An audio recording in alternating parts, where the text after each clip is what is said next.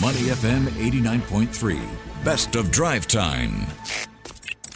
Money FM 89.3. It is now time for Sports Minutes. I'm Elliot Danker together with Ziaul Raushan. And today we're talking about news that there is going to be a salary cap. Not music to anyone's ears. Yeah, unfortunately, when anyone talks about salary, it's a bit of a eggshell situation. And I think the UEFA president has been quite confident to come out strong and say everyone thinks there needs to be a salary cap. I mean, this is the wider conversation of perhaps the sport moving away from the fans and the money getting a bit too much. And that's why he's come out and say perhaps players do need a salary cap to try and keep the budgets in check, right? Yeah, so this is in relation to the UEFA president, as you mentioned, Alexander Ceferin, right?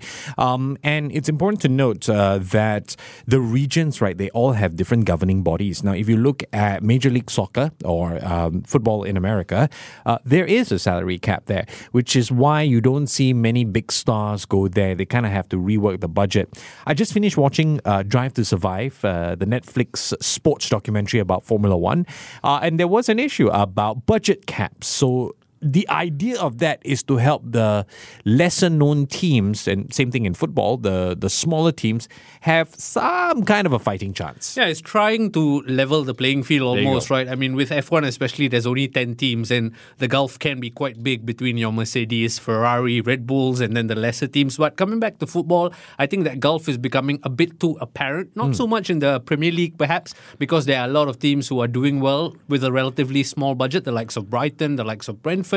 But when you look over in Spain or Italy, it's always the predictable few who are top of the pile, and that's to do with budget, right? So I think Ceferin is trying to, develop some fairness in the game by suggesting there should be a budget cap. And he's come out on record and saying, surprisingly, everyone agrees, big clubs, small clubs, state-owned clubs, billionaire-owned clubs, everybody agrees. This was Ceferin talking in relation to this, and I'm not entirely surprised because it's no question that the smaller clubs want a fighting chance when they want to compete, right? And a salary cap could perhaps be the way, and that way at least the structure is somehow gate kept.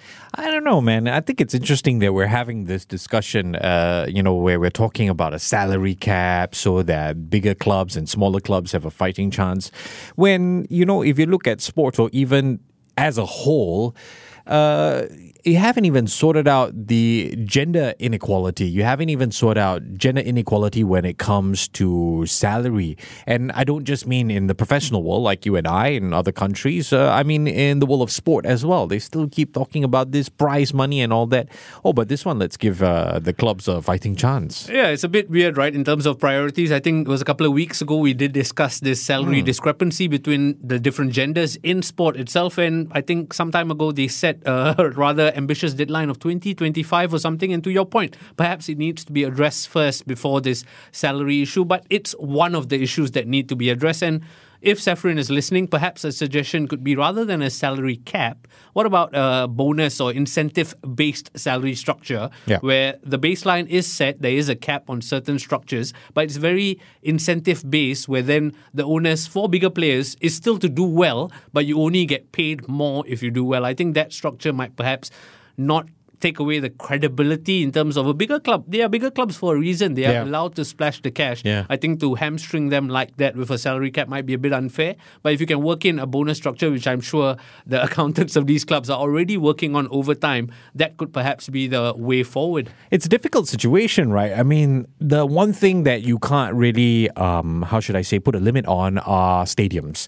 And if you have good stadiums, great facilities, these bring in fans, these bring in ticket sales, entertainment sales, and you have a bulk of profit there.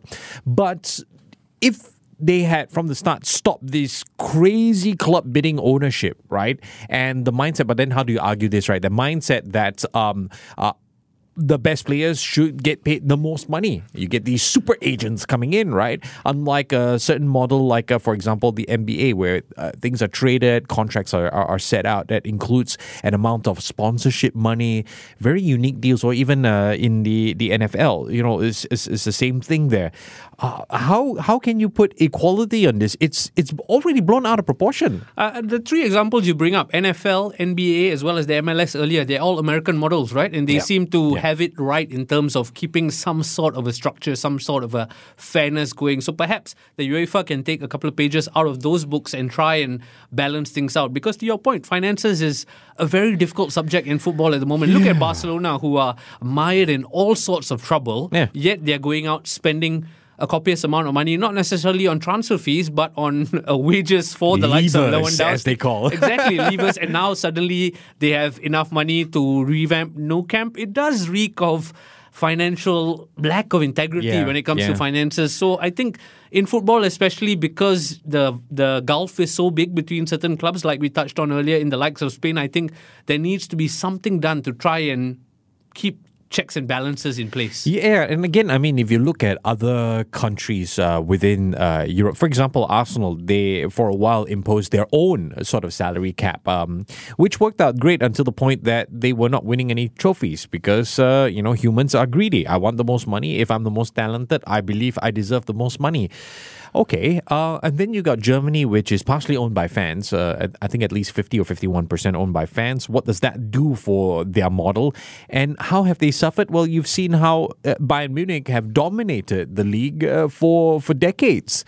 This season it looks like Borussia Dortmund might crack that. Hopefully they do, just to change things up. But do you see anyone else winning the league other than these two? Yeah, I think the argument to that is with Bayern Munich, yes, they might lose the league to Dortmund this year, but chances are Bayern are just going to come out and buy Dortmund's best players next season, and then it's status quo all over again, right? So therein lies that 50-50 egg and chicken situation where do you want to dilute the excitement level by putting this in place between the bigger clubs, right? So I think it's a conversation that needs to be continued. And Ceferin, while he says there needs to be a salary cap because we are looking at maintaining the integrity of the sport, in that same press conference, he speaks about hosting the UEFA Champions League final in America, which has then thrown things into question in terms of it's the European pinnacle of European football. Why are you hosting in America? Clearly, money is a big motivation. So it's a bit contradictory, if you ask me. It's just like all these pre-season tours, or sometimes having the what do you call that Merseyside derby in Spain? Oh yes. I can't remember the name for the life of me. The Clásica. They have it in America just for what? Ticket sales and all of that. I mean, shouldn't the incentive be qualifying for the Champions League? The incentive be going after that prize money. And you're already getting more money because of ticket sales through Wednesday night Champions League football. Yeah, you would. So why not? Yeah, exactly. The fans almost have become secondary in this equation, right? You talk about El Clásico, the Clásica being held so far away, and there's various questions whether the sport itself is there to entertain or to serve a bigger purpose, or is it just there to make the most money possible? And I think while, for example, the European Super League has not been mentioned as much, I do feel like something like that must be brewing in the background where eventually these clubs are going to want to come through. So on this point that you've made, right? Sport, going beyond just sport, but entertainment as well. We've got news this morning that Formula One has introduced this new format called sprint races. We've seen some of it this year, I think even last year as well. And they're going to introduce more of this. In fact, we'll see it this weekend at the Azerbaijan Grand Prix. They're going to introduce more of this next year, like a sprint shootout of sorts, to make the entire season more exciting. I mean, I'm getting confused. You follow Formula One a lot better than me. I'm getting confused. At this point, when they first introduced the sprint race, I believe last year or the year before, they trialed it at 3 races, and then last year it full-fledged got launched in 7 or 8 races. I think there was a lot of backlash from the teams because, just to make people understand this slightly better, the sprint race replaces the traditional qualifying on Saturday. So then whoever triumphs in the sprint race, it's a reverse format where on Sunday that affects their grid position. But overall, just because this sprint race was mooted, I think for fans, it's exciting because it's a 100-kilometer race to the finish line and it's who comes out on top, right? But the problem with that is it costs the teams a lot because if it's a mad dash like that, then a lot of cars are going to end up damaged, which then costs financial burden to the lesser teams, even the bigger teams as well. So I think that's where a lot of the team principals, the likes of Günther Steiner at Haas, had raised some concerns about this format. And it seems like F1 has now come to a slight compromise where they're going to say, okay, the sprint race will remain, but it will not affect the grid position for Sunday. So now qualifying is on Friday, and then sprint race on Saturday, and then the race day on Sunday. If you ask me, this is the confusing. Topic. Exactly, it's super confusing. Engine parts, limitations to that, fuel load comes into play. Look, Formula One is already a confusing sport as it is. It's not a sport won by the driver. It's a sport won by the 100 over people in the back room. Data management. So what is the point of this? Then I myself be in a situation where if I've got the money, I throw to the best power car, and I'm guaranteed to win. Yeah. Tactics, I mean, where does tactics come in? That's where the problem lies, right? Is it an entertainment industry or is it a sport industry? Right now, it seems like the Americanization of Formula One is pushing it towards that entertainment factor. And that's very fast and furious, sprint races. Exactly, and you can almost imagine an American expression off the top of your head reacting Vin Diesel's going to be in the car.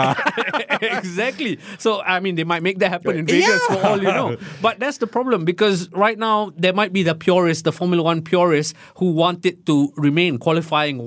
Qualifying is by far my favorite part of any F1 weekend. Of course, because it's one lap and everything goes into that one lap, right? Now, suddenly with these new formats, I mean, can't fault them for trying, but you do question the intentions in terms of, are you just doing it for your headlines, or are you doing it actually for the betterment of the sport? Right now, the cons unfortunately outweigh the pros. I don't know where sport is going at the moment. I mean, we haven't even dived into the fact that there's social media that plays a part into all of this. The entire job description of a professional athlete has changed so much. You wonder in 10 years' time, when we're much older, how things are going to change so much. Yeah, it's a scary prospect, right? And then the question lies, does sport matter, or is it all about money? To listen to more great interviews, download our podcasts at moneyfm893.sg or download our audio app. That's AWEDIO. Available on Google Play or the App Store.